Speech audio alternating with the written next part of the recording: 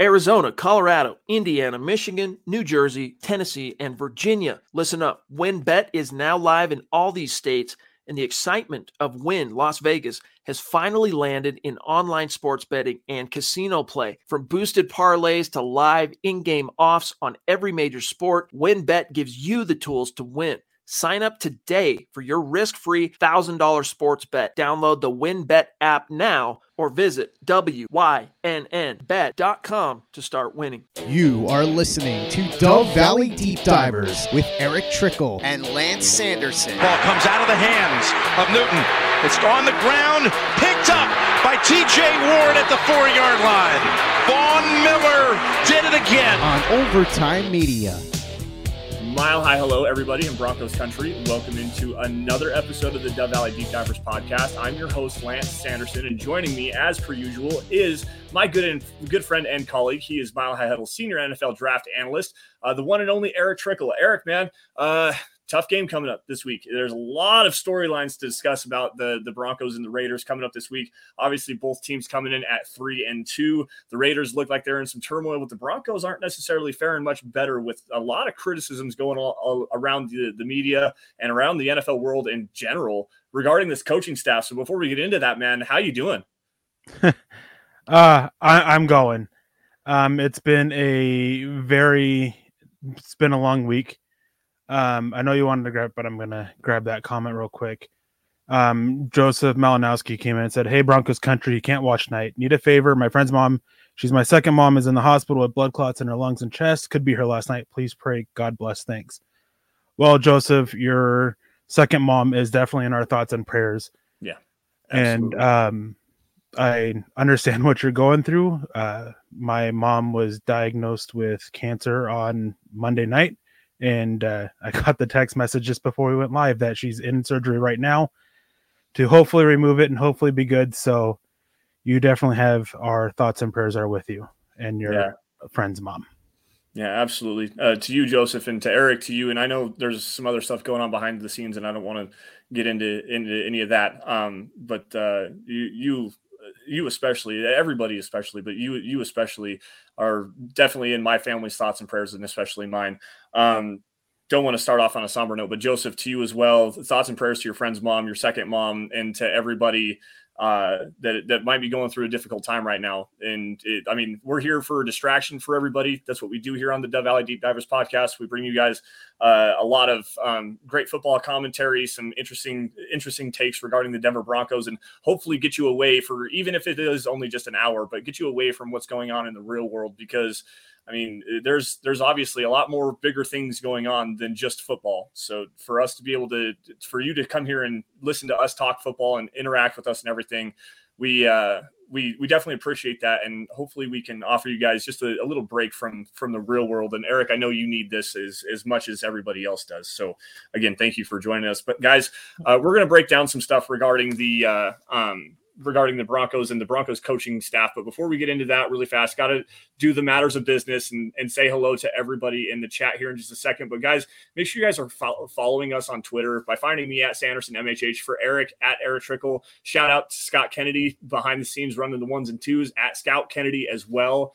Also, guys, make sure you're following at Mile High Huddle for instant news and analysis on your Denver Broncos. You're going to get film breakdowns, opinion articles, literally any news that comes out regarding Denver Broncos. You're going to find it at Mile High Huddle. Chad, do you have the Chad sitting behind the scenes too? Shout out to Chad doing the Lord's work and keeping the site up and running, even though he's on vacation. At Chad N. Jensen, by the way, guys, on Twitter, you can find him. The Stars update, we're still kind of working on that, but this month, guys, we're trying to get another 250,000 stars from everybody on the Facebook side of things. We're going to be giving away a Pat Surtain jersey at the end of this month. I'm not sure who won the Von Miller jersey last month, but I can't remember the entire deal. It's been kind of a rough day. There we go. Now we've got here it is, a 37% complete, 93,000 stars, 250,000 stars total. We'll get you guys into that Pat Surtain jersey. What's the day? So we're about halfway through the month. So we still got some work to do, guys. Randy Jones leading the way up there, 11,500 stars. Mrs. Moody, Michael Ronquillo in the house as well. Shane Daniels. We've got Lawrence Rivera in there as well. That's your top 5. Josh Hoyle, number 6. Peter Middleton over in Cambodia. Travis Weber, Andrew Lampe, and Mike Reno round out your top 10. I'm not sure, Scott, do you have the Facebook or the YouTube supporters here? There we go. Michaela Parker, the Duchess of the Mile High Huddle community, in the very first place after a very generous donation late last night. Mark from Georgia in there as well.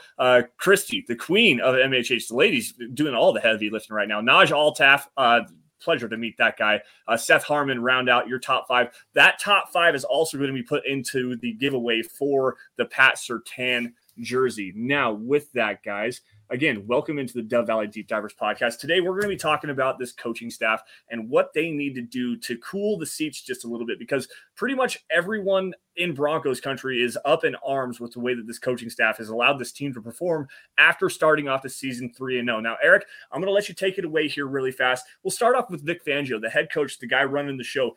What are the biggest things that he needs to do to cool his seat off just a little bit? It might not be like blazing hot, but it's definitely getting warm.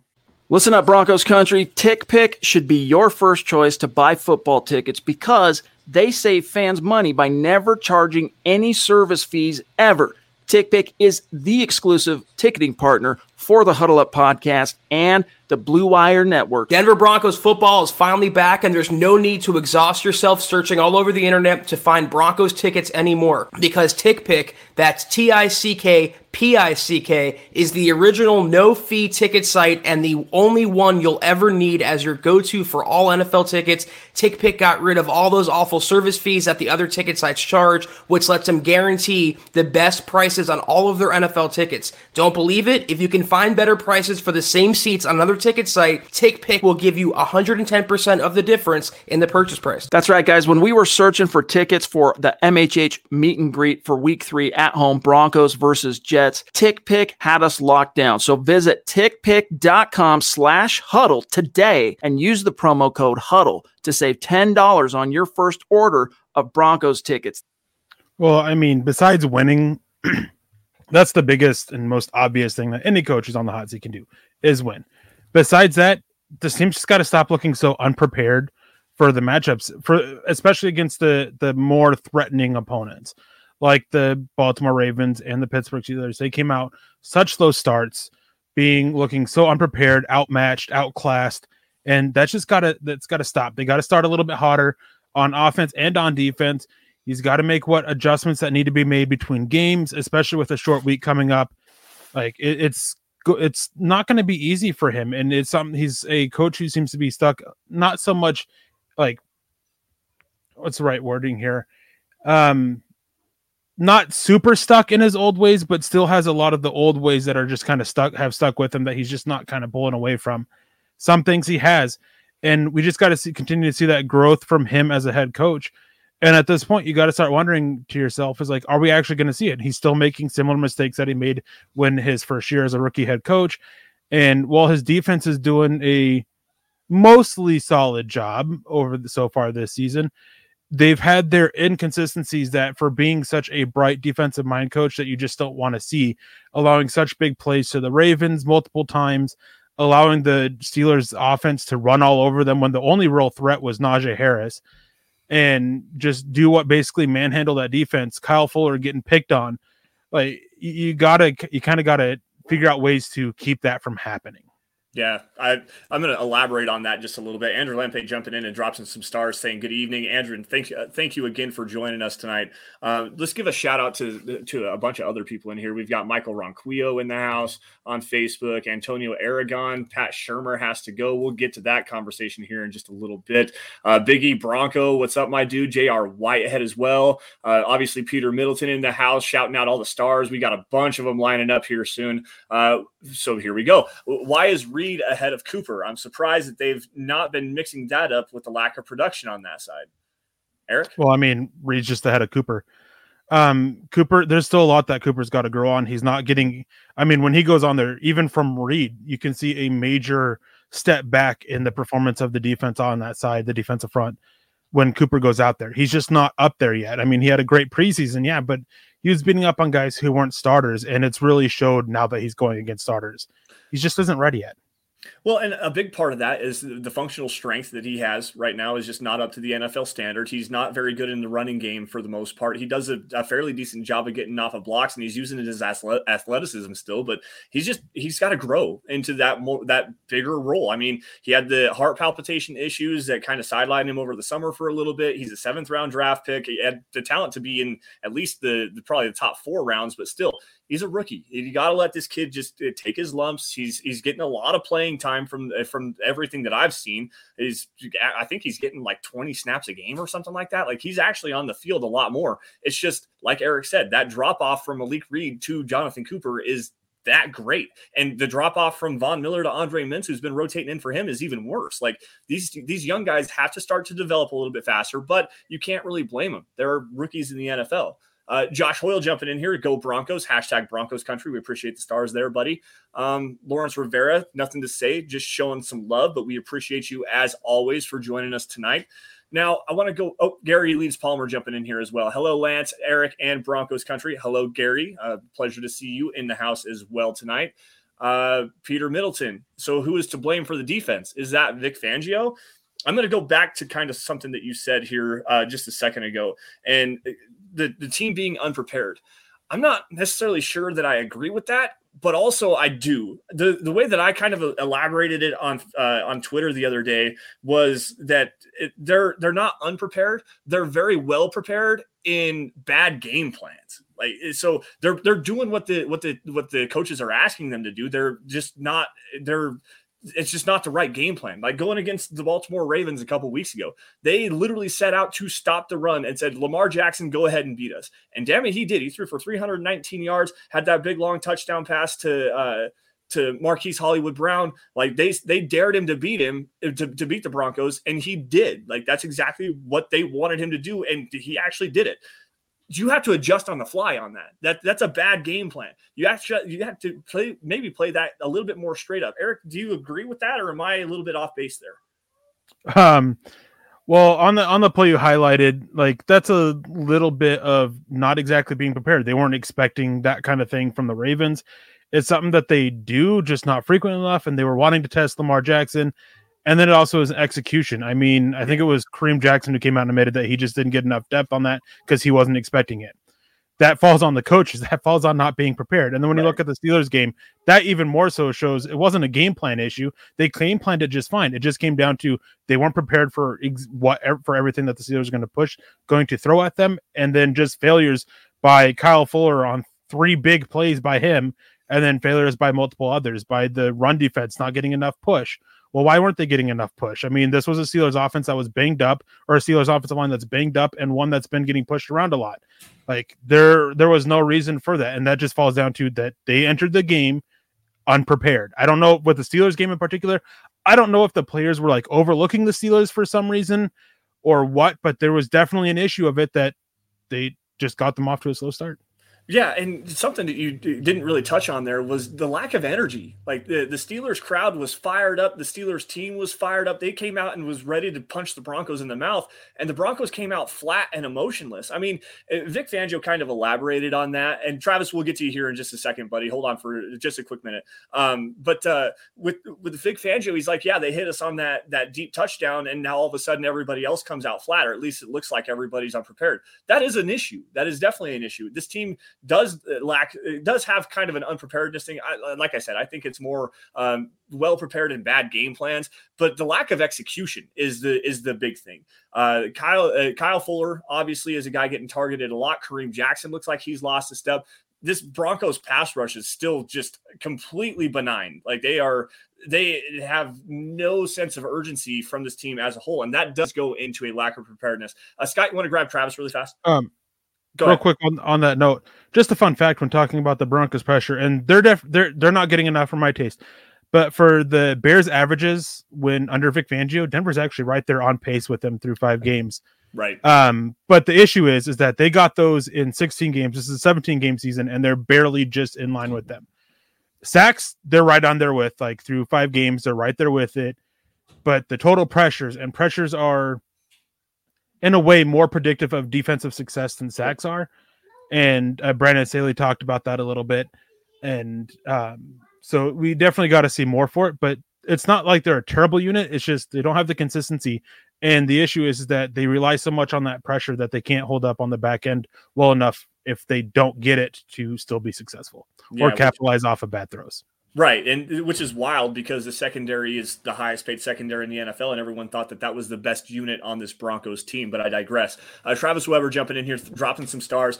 Good evening, Broncos country, Lance and Eric. I want us to win, but I have already made up my mind that Fangio isn't going to get us there. We need someone who is up to speed with the game today, and I know it won't happen midseason, but if we lose to the Raiders with the position they are in, Fangio and Shermer needs to be shown the door.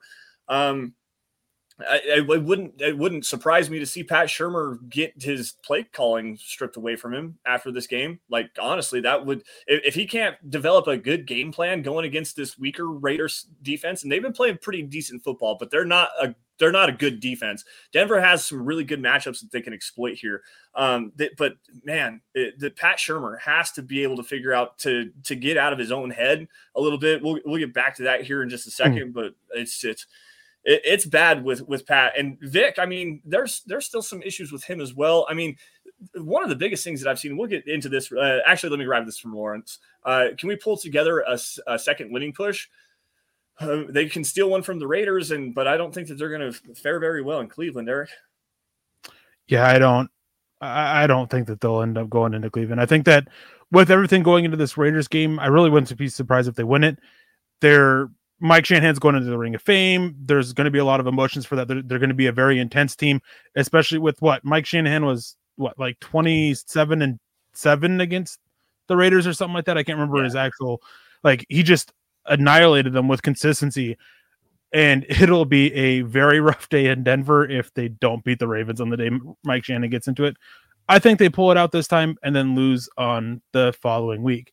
Now, going on off of Travis Weber's comment real quick, I don't see any coach getting fired during the season.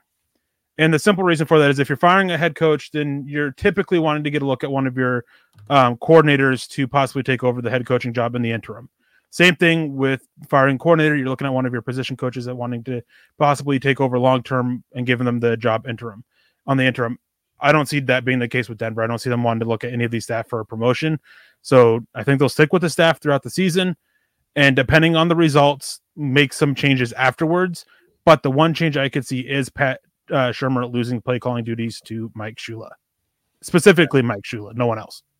Yeah, and I wouldn't necessarily hate that with what he was able to do with Cam Newton in guiding one of the most prolific offenses in the NFL and back in 2015.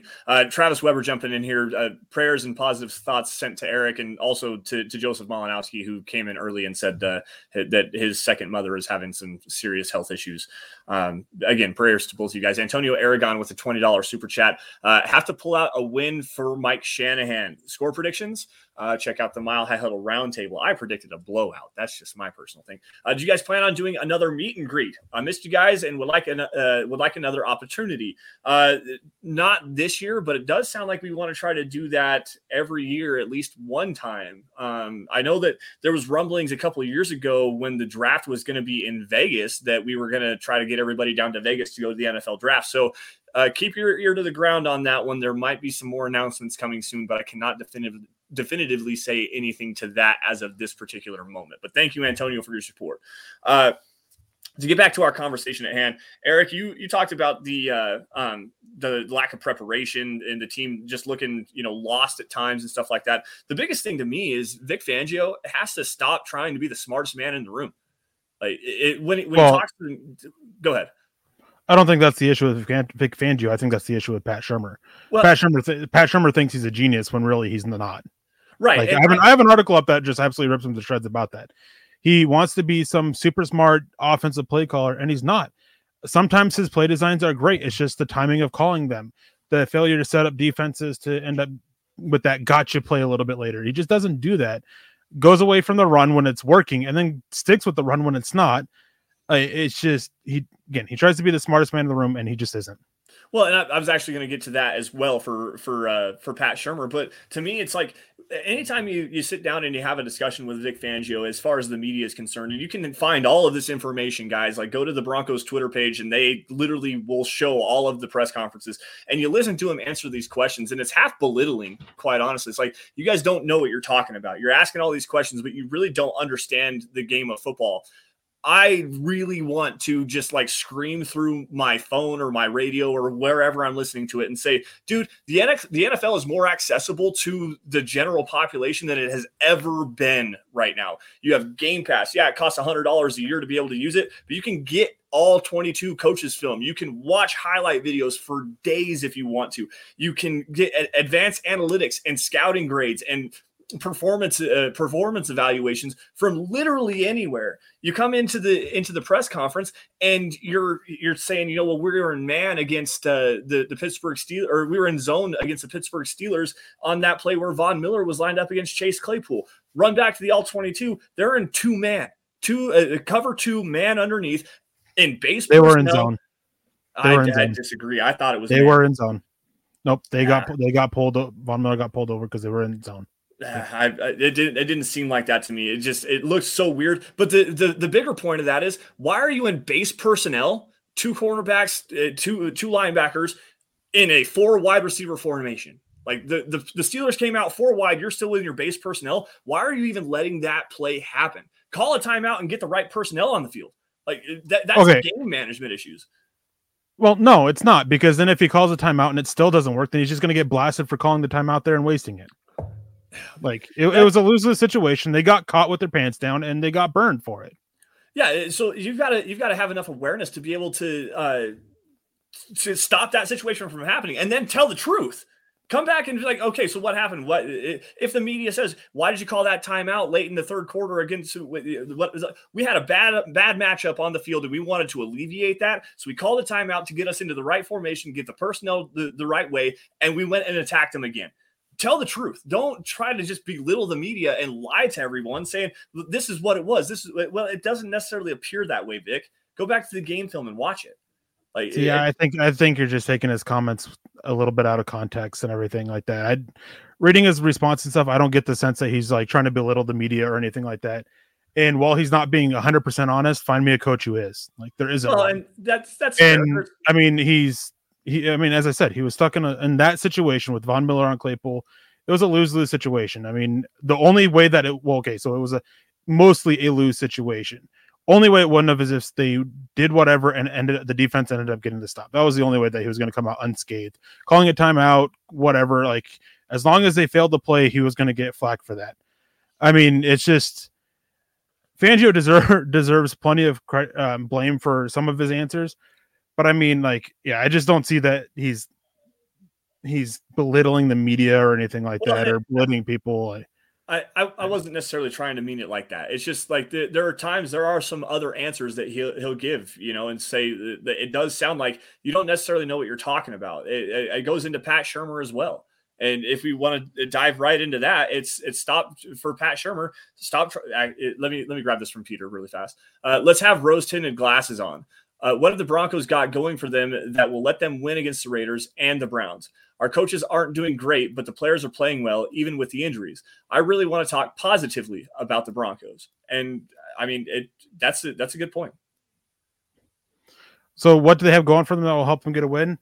They have so much talent on both sides of the ball.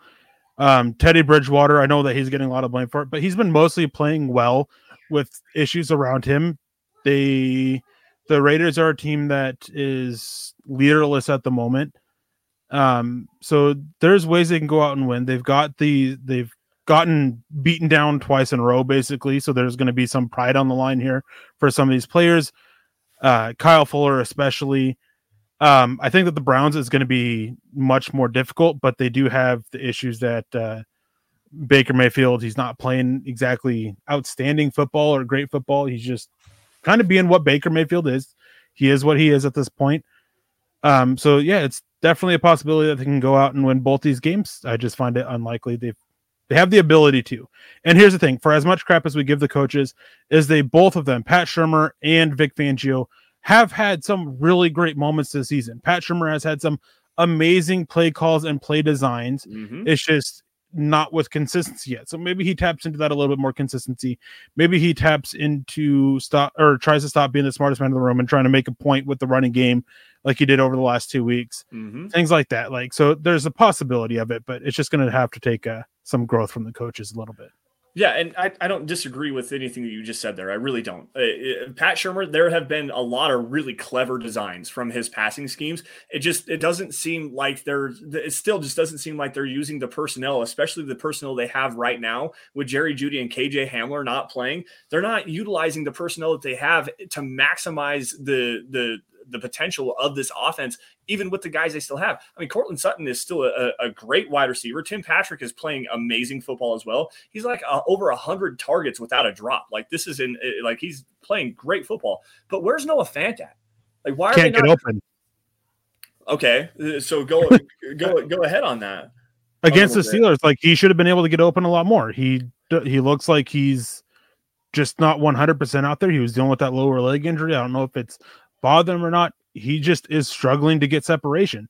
And in the NFL, separation is really the name of the game, and that's where Noah Fant's strong suit is. He's not a guy who's going to make contested catches. That's never been his game going back to Iowa. He's not being used. He's not being targeted because he's not getting open enough. And we all know Teddy Bridgewater, his strengths and weaknesses. He's not going to try to force it to to Noah Fant. And so it's leading them from going away from him. This is a issue with Pat Shurmur, though. He's got to try to do some play designs to try to help get Noah Fant open, and we haven't seen those yet. Right. But I mean, Noah Fant here is like, he is not living up to the first round pick that he was used to be. No, he is quickly fading, and it's gotten to the point where possibly he shouldn't even be a top 2 tight end on this team because his blocking is absolutely atrocious. Right. Like, I could think of 2 good blocks off the top of my head, and the rest, like, so many terrible ones. Like, it's just, he's got to step it up himself if he wants to be used more. And I don't disagree with that, but it just seemed like against the Steelers, they were using him as a chip defender, or as a chip blocker to try to help out against TJ Watt, which obviously, why wouldn't you want to do something like that? But they really rarely even tried to target him or get him going vertically in the passing game until the fourth quarter when he finally started getting targeted. Like, I don't disagree with you. He's not playing to the potential that he has as a first-round pick, but manufacture some touches for the guy. I mean, the Raiders have a highly athletic guy in Darren Waller, and they manufacture targets for him by using him correctly in the passing game, understanding his limitations as a blocker, even though he might be a better blocker than Noah Fant is, to tell you the truth. But they understand that's one of our best offensive weapons, and we're going to use him the way that he needs to be properly utilized. And we might see some more of that with Greg Olsen this week calling the plays for the Raiders against the Broncos. Like, he really likes to target the tight ends. It's a guy that brought in Julius Thomas when he was the offensive coordinator down in Jacksonville. So, like, there's a certain amount of play. The play from Noah Fant is very frustrating, and I understand that. But there's also a little bit of criticism that needs to be gone towards Pat Shurmur by not having him run the seams, not having him run those deep crossing routes. Instead of using him as a check down and a dump down safety valve kind of a guy, start utilizing the athleticism that you have with him. It just doesn't make any sense to me. They do. He isn't getting open. Oh, okay. That's really what it comes down to. Like, they can do more to manufacture touches for him to help him get separation. But when they do use him in these other routes for these deeper intermediate routes, he isn't getting any separation. He's getting caught in double coverage with a safety over top and a linebacker beneath him, and he's not able to get away.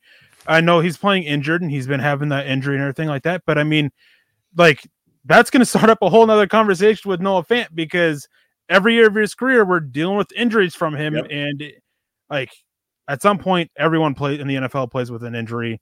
Like, you just got to learn how to perform with it. Noah Fant's not. Yeah. And I don't mean this to hate Noah Fant. I've defended Noah Fant for a while, but I mean, it's gone to the point where step it up or don't. Albert Okwuegbunam, outside of that drop against the Baltimore Ravens. Was that the one? Yeah, I think that's right. Yeah. Yep. That's Anyways, right. Long week, games blurred together a little bit. Outside of that drop, he's been playing very well, and he's exceeded my expectations. Eric Saubert is playing extremely good football. So, and they're both doing much better than Noah Fant as his blockers. I will say the biggest issue that the Broncos are doing over the last 2 weeks that really falls on Pat Shurmur when it comes to the play calls and not using the players right is his insistent use of 11 personnel when they're down their two of their top 4 receivers, and they still have 2 really good tight ends, even with Albert Okwuegbunam hurt.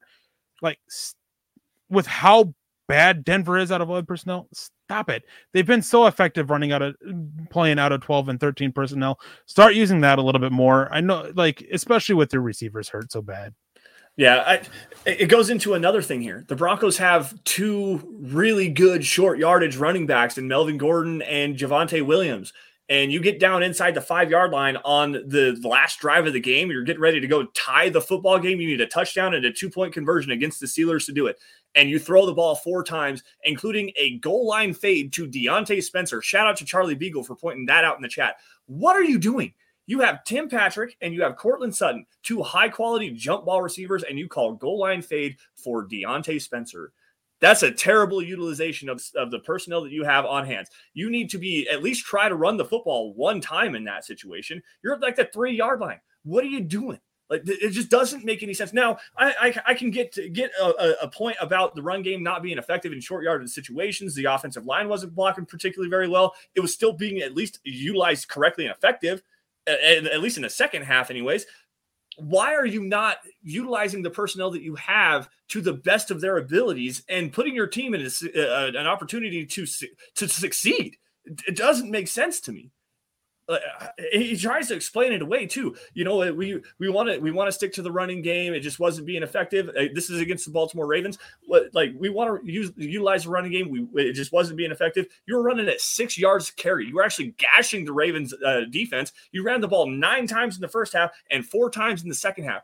Get out of here with that. We want to be committed to the running game. It just wasn't working. No, you weren't committed to the running game because you just didn't call those plays. Then the next week, to shut the media up, you came out, you ran run, pass on every single possession in the first half except for the very last one. And just to prove a point, well, it's not effective. It's not actually working. No, get creative with your play calling and stop being a douche. Sorry, that's my hot take for tonight. And on that, we had somebody talk about it. What Shurmur actually said about that Deontay Spencer fade with 22 seconds remaining was he was an outlet in that situation. Everybody that runs routes has an opportunity to catch a ball. He was in there and had the corner out. We threw it to him, but we just didn't connect. There were 2 under routes and we had a short post on the backside. There were other places to go with the ball first. That just happened to be where it went. So it sounds like that wasn't the actual intention of where to go with the ball. That just happened to be where Teddy was. And watching the play, when Teddy actually goes to wind up and throws, Deontay Spencer has the opening for it. That wasn't a bad throw. It failed, but like you got to watch the play here a little bit and realize like, when Teddy goes to make that throw, it wasn't a bad throw. The defender just closed, and I still don't like the decision. I don't like the play call there with using Spencer in that way exactly. I don't like Teddy's decision there, but it is what it is. That's one of those plays where it's like I don't want to rip him for it, but at the same time, like I'm not gonna go super hard in defending him. That's really what I was trying to get at. So you have this play call, and that's the design. You have the outlet, and you put Deontay Spencer in that role. Like, I don't know what it takes to change the formation a little bit or move some guys around and put Cortland Sutton into that and have Deontay Spencer run the underneath route or whatever you got to do. But to put your players in that kind of position, yeah, the play call wasn't necessarily the greatest, and I will definitely agree with you on that. But put your players in the right position to succeed. Say, all right, Deontay, you're going to run the crossing route. We want Cortland Sutton running the fade. We're going to throw it up to you. Let the big body go and get it. And Deontay Spencer actually did have a good opening. It was a bad throw by Bridgewater. And I'm using a little bit of some hindsight being 20/20. But still, it goes back to the same point. Why are you not utilizing the personnel that you have in the correct ways? You're calling the right plays. You're just not using the players to the way that they need to be used. Brian Greenfield came in with a $10 donation. Says, my question is, who's more at fault for this team's play under Fangio? Is it Fangio, the GM, or Shurmur? I was blaming Shurmur, but man, this has to go on Fangio as a head coach. It's everybody. I mean, when talking about the coaches, and it's always so easy to blame the coaches.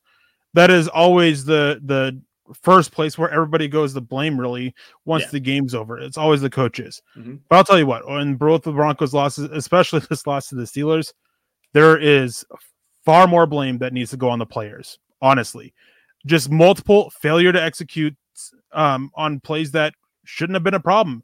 on plays that ended up being huge plays for the Steelers. Kyle Fuller had multiple. Draymond Jones had a big one. Like, you just do that. Like, I understand coaching. You have to have them prepared and everything like that. And you got to teach them not to do these things, but you still have to go out there and execute. There's only so much coaching can do. Yeah. I would say that it's actually Fangio and Trimmer, while they deserve their blame, more of it actually goes on the players at this point. Well, and you're absolutely right on that. And I'm not going to disagree with you, because the players have to execute the plays that are being called. Now you can get into it a little bit deeper, and you can say, well, you're not utilizing your players correctly. It doesn't matter. Those players still have to go out there and execute their assignments. And Vic Fangio has actually said that multiple different times. It was bad execution. It was bad technique on this play. We've got to do a better job of coaching those players. Those players have to be more responsive to that coaching as well. So it's a two-way fold. But again, it goes right back to saying that the players have to execute what they're being asked to do. And those guys just simply aren't doing it in a lot of different aspects. I mean, there's some issues up front with the offensive line not being able to sustain blocks in the running games, and you can see that it's definitely out there. Kyle Fuller, Kareem Jackson not holding true to their responsibilities, dropping down underneath. They just look like they've lost a step. There's a lot that goes into it, and yeah, as Scott actually astutely points out, it's easy to replace one or two coaches. It's really hard to replace 53 players, so it's easier to blame the coaches than the players. Well, that needs to be a conversation with everyone as well. I'd also say that part of that too is that there's a lot more connection from fans to the players and coaching staffs outside of Mike Shanahan. But I actually won't go down that road because I know that'll get me a lot of hate. But yeah, there's always seems to be, outside of a few, more connection to players than any coach. Yeah. Brian Greenfield jumping in here. Brian, good to see you, man. Been a while since we've seen you. I don't remember seeing you last week. It might be 2 or 3 weeks now. But I feel that Vic Fangio is coaching scared, and he has a right to be. I don't necessarily disagree with that, because the media, the fan base right now is kind of up in arms, and there's been a lot of issues with Vic, and coaching scared and is it's hard for me to say that. I will say that he is coaching to not lose rather than coaching to win. That's a big thing with him. I wouldn't say he's coaching scared, and I don't think I would put it exactly that he's coaching not to lose. But really that's the easiest way to say it, is that he's coaching not to lose, but it's not exactly fitting with what's going on with him. He's coaching to try to keep his job. Yeah. And in all honesty, like, the play calls from the defense, they haven't been terrible. It's just come down to execution, and effort and stuff like that. So I don't know. It's a little bit rough there. It's a hard question to answer, quite honestly, because it's so multifaceted. I will say that Vic's game management for the most part this season has actually been a lot better, other than the one issue I had again with the whole Von Miller and Claypool thing. We won't go back into that. But as far as his game management regarding timeout usage has been a lot better. That's the big thing, is he's at least making the right steps in the right direction right now. And to say that he's just coaching scared is not necessarily very accurate. I'm not exactly sure the best way to put that. So sorry about that. Peter Middleton jumping in here. Why then are the players playing negatively after such a strong start? Did they believe the hype too much? Yes.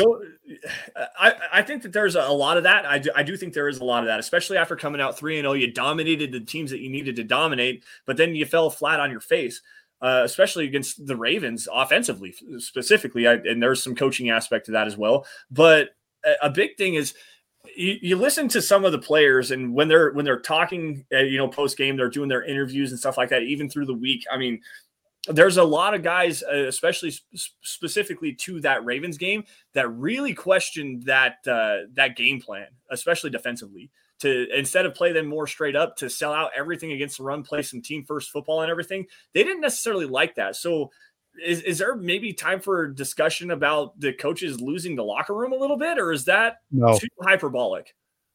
Yeah, there's no reason to have that discussion anytime soon. Okay. Michael Ronquillo jumping in here. Great show tonight on Dove Valley Deep Divers. Go Broncos and go Michael. Thank you for your support, buddy. We appreciate that. So let's flip the script just a little bit. Let's go to the defensive side of the football. Ed Donatel, for what he is really a glorified game planner. Vic Fangio calls the defense, but as far as the game plans are concerned, and this goes back into what I was kind of just saying, stick to what you know, stick to what you do best, and maybe dial it up a little bit. Dial up what you do best and make it work the right way. Eric, you're probably going to defeat me on this one, but where are the real true twists and stunts from the front four? Like, why are we not getting some more consistent pressure? Is it just from guys not winning their one-on-one battles? Is it a bad scheme design? Are they not just trying to dial up enough pressure using some manufactured pressure, blitzes, and some twist and stunt schemes? Well, there was a lot there. To your question, there's doing stunts and twists often. They still do it at probably, I can't remember exactly. I know it's one of the highest rates in the NFL still. Okay. They're, when they blitz, it's very effective. They blitz not super frequently, but not infrequently either. They're about middle of the pack, I believe. I'd have to double check on that. Comes down to is they're not winning one-on-ones. Shelby Harris is struggling to get pressure. Mm-hmm. Malik Reed is getting basically owned outside of the Jets game. That allows them to do enough to slow down Von Miller and Draymond Jones. Like until Malik Reed and Shelby Harris start winning one-on-one more often, like it's going to be an issue to be consistent with it. Yeah. So going to the backside into the secondary and stuff like that, I've actually been pretty impressed with the way that Donatel is kind of scheming some stuff up, and Vic Fangio is doing a pretty decent job. It's just a lot of the player execution side of things. They're still running that quarters match stuff, but they're running some 2-man. They're running a lot of man stuff as well. They're mixing up this coverage scheme, which makes it even more difficult to defend against. Eric, do you have anything else to kind of elaborate on that?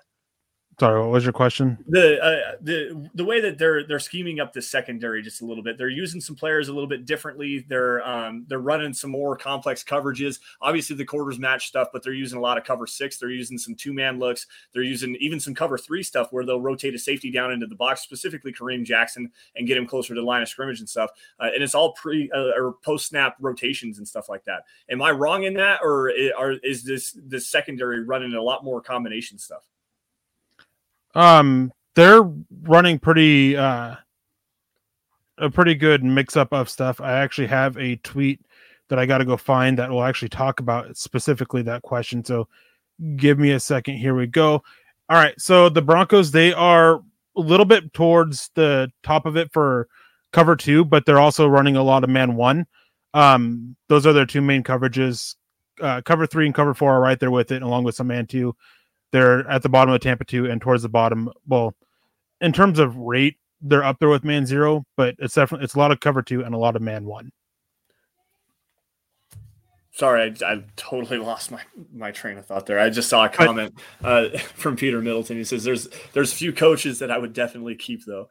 I wanted to kind of break down into that. Eric, go ahead. But I think what an issue with the secondary is that they playing off so much. I mean, we've had some issues with corners not doing what they were actually told to do. We saw that with in the season opener with Patrick Surtain. We've seen that a couple times with Kyle Fuller. He's not trusting his technique, which when you actually watch him, I know Vic Fangio said that when you actually watch Kyle Fuller, when I went back and watched him against the Steelers, that was a very true statement. He just wasn't playing with sound technique and wasn't the technician that he's really grown to be in the NFL over the years. So it was a bunch of issues there and everything. So it's a good mixture. Now, real quick, I want to touch on this comment here, and it's from Zabulon Omega Kevin Lind, and he says, how great is it we let Brandon Staley go a couple years back? Here's the thing with this is it was a situation that wasn't beneficial for Denver. If Denver kept him, they would get a lot of flack for keep holding him back. They let him go take the Rams defensive coordinator position, and a year later he was a head coach.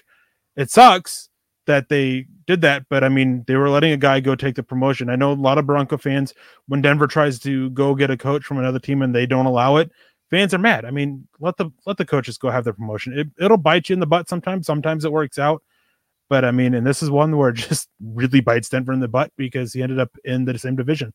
And he turned out to be a fantastic coach on top of it. The way that he's speaking to the media, the way that he's handling his game preparation, the players absolutely love him. They go to battle for him. They play hard. They look very well prepared. Like that Chargers team is going to be scary with Brandon Staley, and some of the astute points that he had about the running game, the physicality that it brings and stuff like that, how you don't need to have an effective running game to have an effective play action game. Like there's a lot of things, and quite honestly, from a defensive coach, he could teach Pat Shurmur a lot of different things, because the way that we're seeing Pat Shurmur coordinate his game plans and stuff like that and call plays on the fly, it's Brandon Staley might be able to teach this guy a thing or two. Brian Greenfield jumping in here with the $10 super chat. Is it just me, or are the last 2 weeks Sutton's effort has had me disappointed?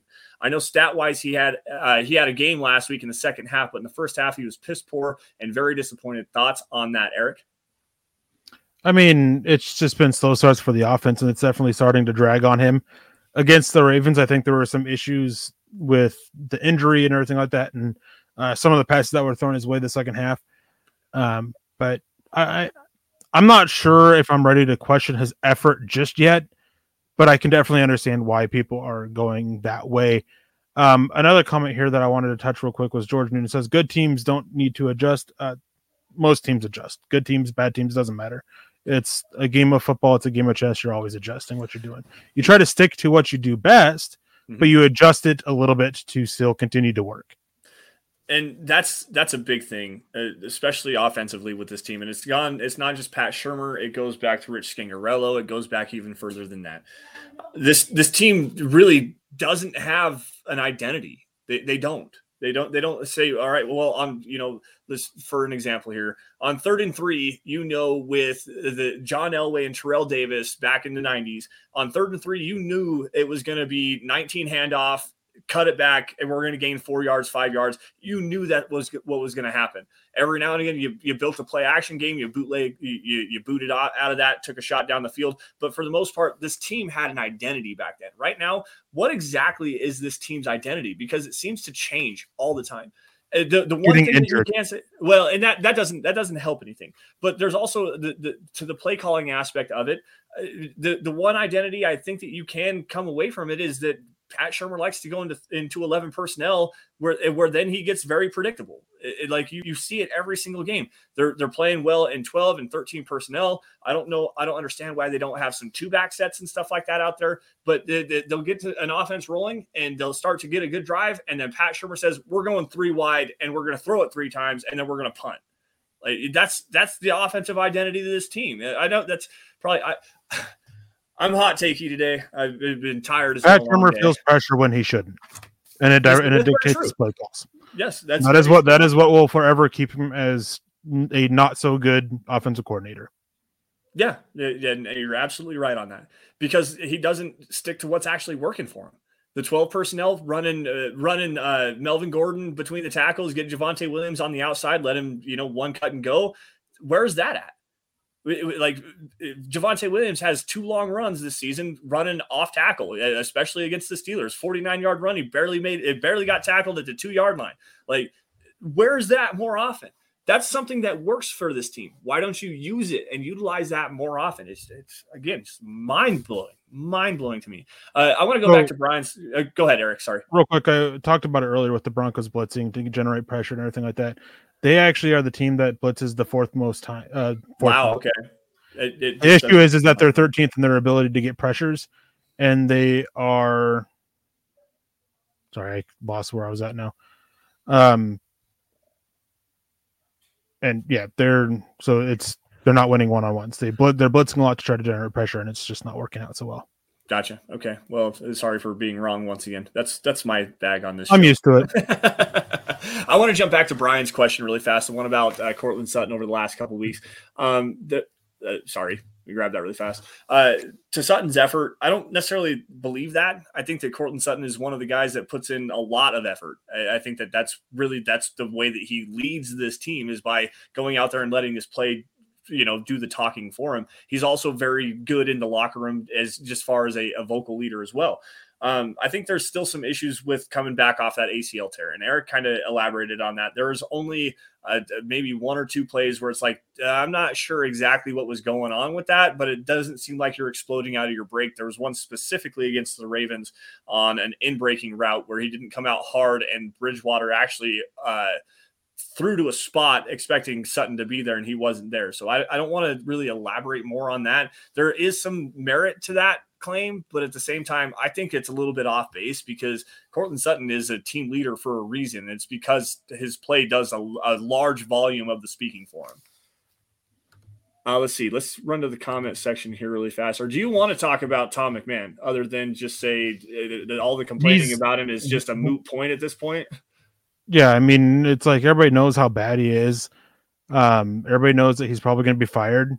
Like, just not. That's that. I mean, he won't be here next year. Probably maybe multiple other coaches won't be. Like, nobody talking about it. And Jody Moncrief comes in and says, "So was I right on Bowles? He's been trash this year." Bowles has not been trash. Like, was he as great as last year? No, but he's still better than he was his first few years of his career, and he's still an above average offensive tackle in here. So. Yeah, a couple holding calls. I disagreed with the one against the Ravens. I thought it was a little bit ticky-tack. The one he had against the Steelers, though, that was a straight-up choke slam. That was deserved of being a hold. He's actually been pretty solid, and for the most part, outside of the penalties, he's been relatively unnoticed because he's been that good.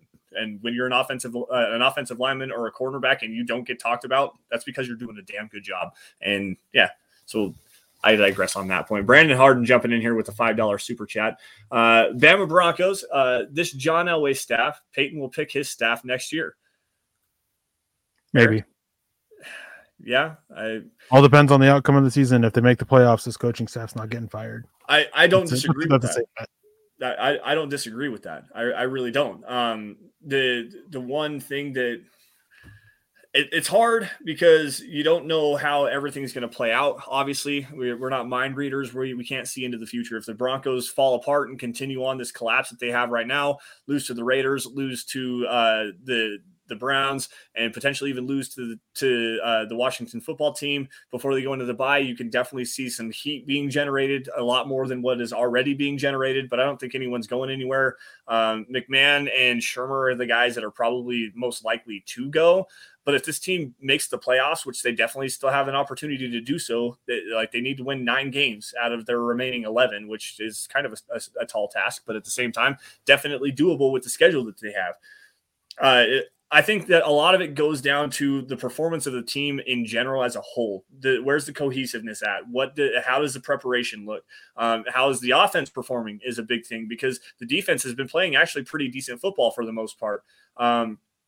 So if everything goes, there's going to be a scapegoat. I think towards the end of the season is probably going to be Pat Shermer, but there's a good chance Vic Fangio gets his last year of his contract. They bring in a new quarterback and a new offensive coaching staff and run it back next season, especially if they make the playoffs. Only if they make the playoffs. Only if they make the playoffs, Eric says. Only if they make the playoffs. If they miss, George Payton will pick his own staff. That wouldn't surprise me either. That would not surprise me either. So, Eric, let's get into this just a little bit because Benjamin Albright the other day had an interesting tweet. He also said it on Broncos Country Tonight the night before, and it was not that they're actually looking to replace Vic Fangio right now, but he gave a short list of some names to watch more than this is going to be the final list, but it's a short list of names to start watching, including Jonathan Gannon, the defensive coordinator in Philadelphia, Scott Turner, and I forget where he's at. But then you have names like Jason Garrett, Darrell Bevel, and Dan Quinn, who's the defensive coordinator in Dallas right now. That's not necessarily a very inspiring list of candidates for this Broncos team. But, Eric, there's a reason behind that list being named, at least for right now. Can you elaborate on that just a little bit? They all have connections to George Payton, either from Minnesota or from his time in Miami. And that list isn't as terrible as many on Twitter over the last few days have made it out to be. It's actually a pretty solid list. other than Jason Garrett is the one that I don't necessarily want any part of. Darrell Bevel is actually very intriguing. We were talking with Carl Dumler in our group chat about him the other day. And there's some more speculation, and I won't get into that right now. But Darrell Bevel is actually a pretty decent coach, a pretty decent offensive coordinator for the most part. And Dan Quinn, as far as a leader, is a very good leader. His defensive scheme is starting to adapt a little bit more to today's NFL. He's doing a really good job of getting his guys prepared, and they come to play well. Other than Trayvon Diggs, who seemingly has 6 interceptions, but also is on pace to allow the most total yards in coverage ever. It's a weird dichotomy on that one, but for the most part, that list really isn't that bad. Jonathan Gannon is one that I'm really intrigued with too. Yeah, if you want the next Brandon Staley, there you go. Yeah, no other way. I mean, I have a list out on it as well. It's 5 for each position. It's on Mile Huddle. You guys can go check it out. Most of the people, I don't think anybody on that Ben named is actually on mine. I talk about Brian Dabble. I talk about Kellen Moore, I believe.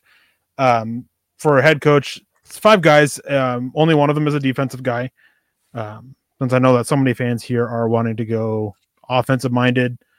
But multiple guys for special teams, breaks them down a little bit. Guys for the offensive coordinator and defensive coordinator position. So make sure you guys check that out. Learn a little bit from some other options there. But yeah, I mean, that list that Ben tweeted out, it's not that bad. John Gannon, he's a pretty good one. Dan Quinn, as you said, his cover 3 was a flash in the pan. I mean, it was the defense for 5, 6, 7 years. Yep. And now it's starting to fade away, and he's completely adapted, and his defense is actually doing fairly well. Leslie Frazier is probably one of my favorite. I know a lot of people want to sit there and give all the Bills defensive credit to Sean McDermott, which he gets some of it, but I mean, Leslie Frazier is the defensive play caller there. He does most of the game planning for them. Sean McDermott, from every conversation I've had, is that he is very hands-off and delegates very well. And hopefully that is something that Leslie Frazier picked up, because his last time as head coach, he didn't. Yeah.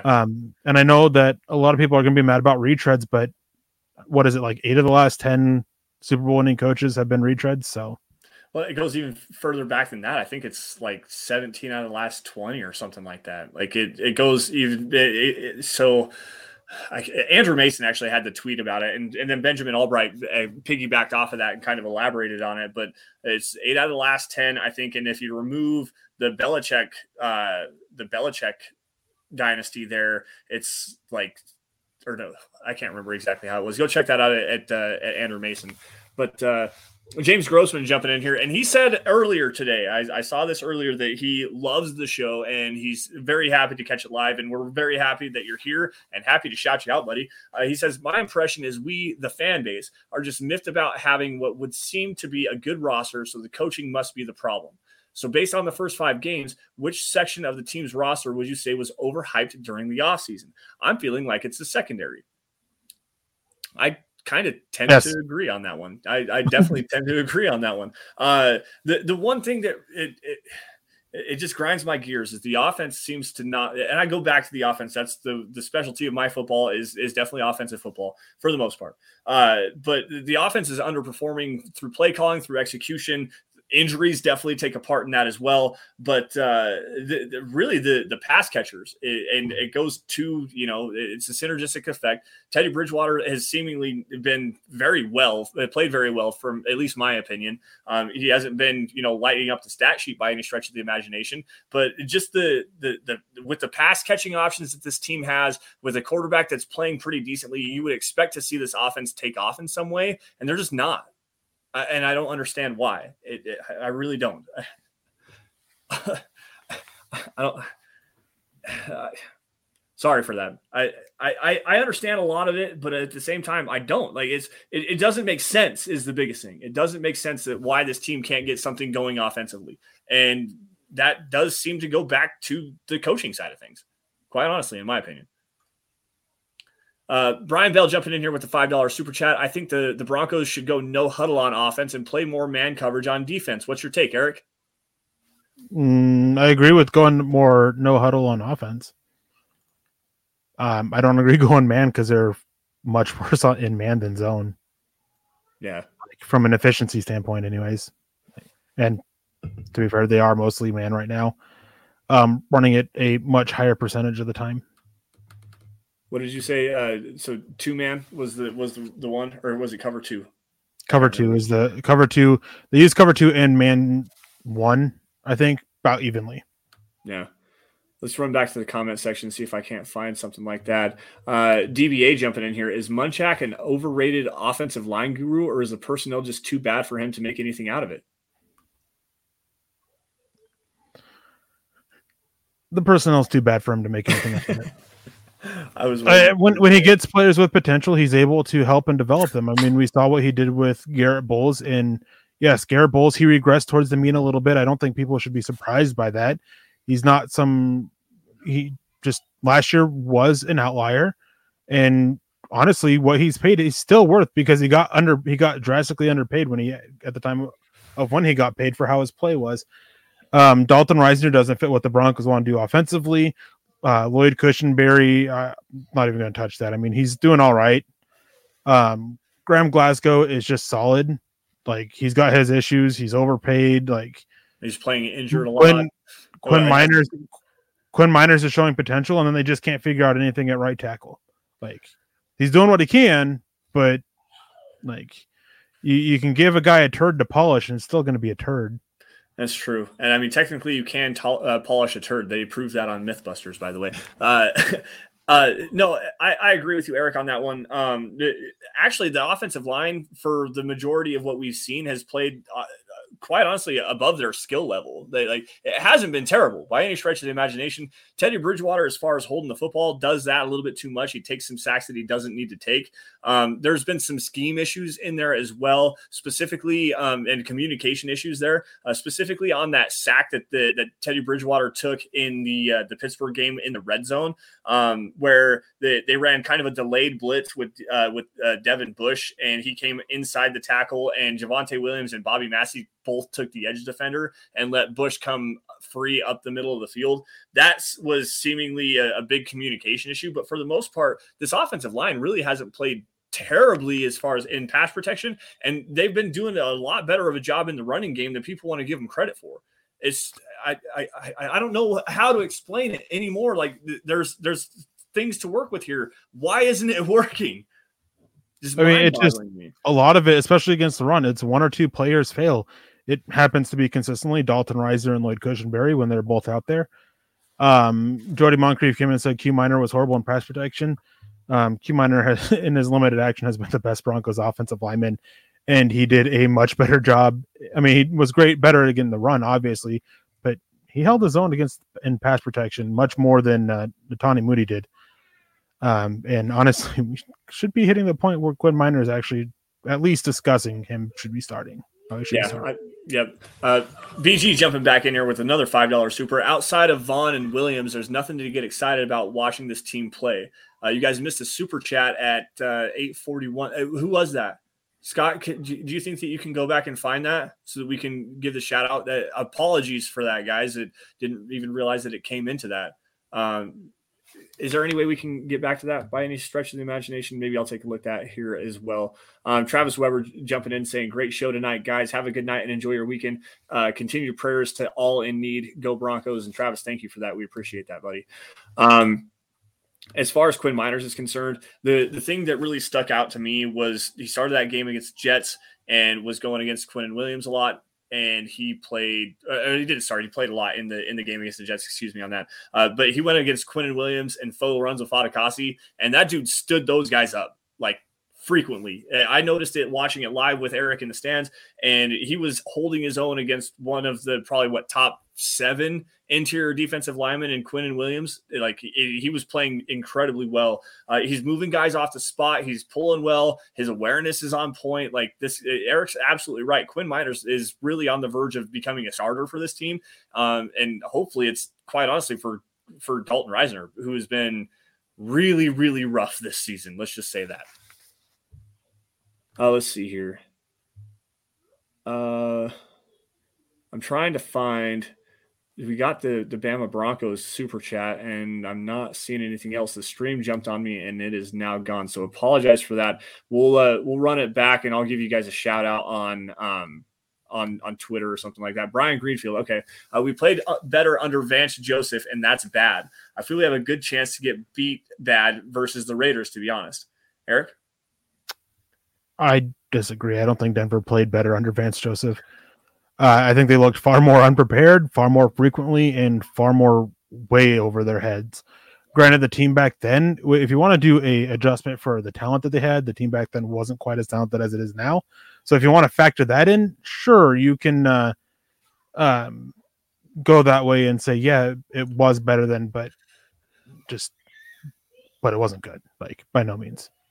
No, what Vance is doing with the personnel that he has down there in Arizona right now is actually quite incredible. That defense is playing pretty well from what I understand. Budda Baker looks to be great. Chandler Jones is just off the charts. That guy had 5 sacks in a game in week 1. So, but he's dialing up some interesting concepts defensively. He's like adapting very well with his game plans. They're allowing a lot of yards. I will say that they do allow a lot of yards. But quite honestly, they make key plays in key situations. And if you're going to be that kind of a defense where where you're allowing big plays and allowing points to be scored, getting yourself off of the field when you have to, that's what you need to have. And that goes into coaching, that goes into execution of the play calls that are being designed. And quite honestly, Vance Joseph is doing a good job of getting his guys prepared defensively right now. So can't blame on the guy. Just want to grab this. Says that's because Joseph ran more man. No, he didn't. Wasn't it more? It was like 2-man and cover 3, wasn't it? It was zone heavy. Remember. He ran different variations of zone coverage over like 70% of the time, 60% of the time, something like that. Ah, gotcha. Let's take another run at the chat. We're at an hour now, guys, so I think we're gonna get out of here unless there's something. I got to grab my favorite person in the chat, Jody Moncrief, because we love to go back and forth about the offensive line. Q Miners and Moody are good run blocking, but pass protection needs help. Quinn Miners has the second highest pass blocking efficiency among offensive linemen this year. He's done a fantastic job as a pass blocker. And he's done very well as a run defender. Are there a couple plays? Of course there are. I mean, there always are going to be some bad plays. There was one against the Baltimore Ravens where Calais Campbell just came like a shot out of a cannon and just shoved Miners over. I mean, it's going to be an issue, but yeah, Miners has done extremely well for the Broncos when he's been out there. I think a big part of it is the good flashes are just silent flashes. Like, you don't necessarily notice him. You got to really slow it down, pay attention, and watch him. But the bad flashes are bad. The thing is that you don't notice offensive linemen's play 90% of the time unless it's bad. Right. And that's what it is. I mean, because then it ends up leading to a blown up run play or a sack or something like that. So it's just so much easier to notice that you have to actually be actively watching the offensive line to really notice how well a player is playing. And like I said, slow it down, take another good look, check the hand placement and stuff like that. And Miners has actually been playing pretty well in that aspect. There's not a lot of mistakes, but the mistakes that he does make are very, very noticeable. And like Eric said, that one play against Calais Campbell, there was another play against the Jets. I think it was Folo Fatukasi who blew him up and pushed him back a couple of yards and ended up I think that was a tackle for loss. There's been some other issues with him as well, but he's a rookie. But in the flashes that he has in the positive light are very, very good. Like, he's playing good football, and for a rookie to come in, step in, offer a little bit of an impact, even as a rotational offensive lineman and coming in as a backup, you can't hate the guy. You really can't. He's playing pretty damn good football. Anyways, I think it's time we get out of here. Okay, we're 6 minutes 6 in, or an hour 6 in. So. Okay, sounds good. With that, guys, we're going to shut her down with the Dove Valley Deep Divers podcast tonight. Scott, I got the controls here. You guys can follow us on Twitter by finding me at Sanderson MHH. Wait, where's this banner at? There we go. At Sanderson MHH. For Eric, at Eric Trickle. For Scott, at Scout Kennedy. Also, guys, while you're at it, make sure you follow at DVDD_pod. That's the podcast account where you're going to find out what we're talking about every single week. Also, guys, at Mile High Huddle. That's the mother account. That's where you're going to get breaking news and analysis analysis on your Denver Broncos. Anything that hits milehighhuddle.com is going to be posted there. And anything regarding the Huddle Up Podcast Network, you're going to find that there as well. So at Mile High Huddle for film breakdowns, opinion articles, anything regarding your Denver Broncos. Facebook supporters, make sure you go to facebook.com/milehighhuddle. Click that blue Become a Supporter button where you're going to find premium content like the Trickle Zone, which airs every Saturday at noon. Now, Eric, what do you have planned for the Trickle Zone this week? Actually not sure. I got to get with Chad being on vacation and what's going on in my personal life. We're not sure what's going on. I'm not sure what's going on with the Trickle Zone at the moment. And for personal reasons, it might actually being temporarily canceled. Not sure yet.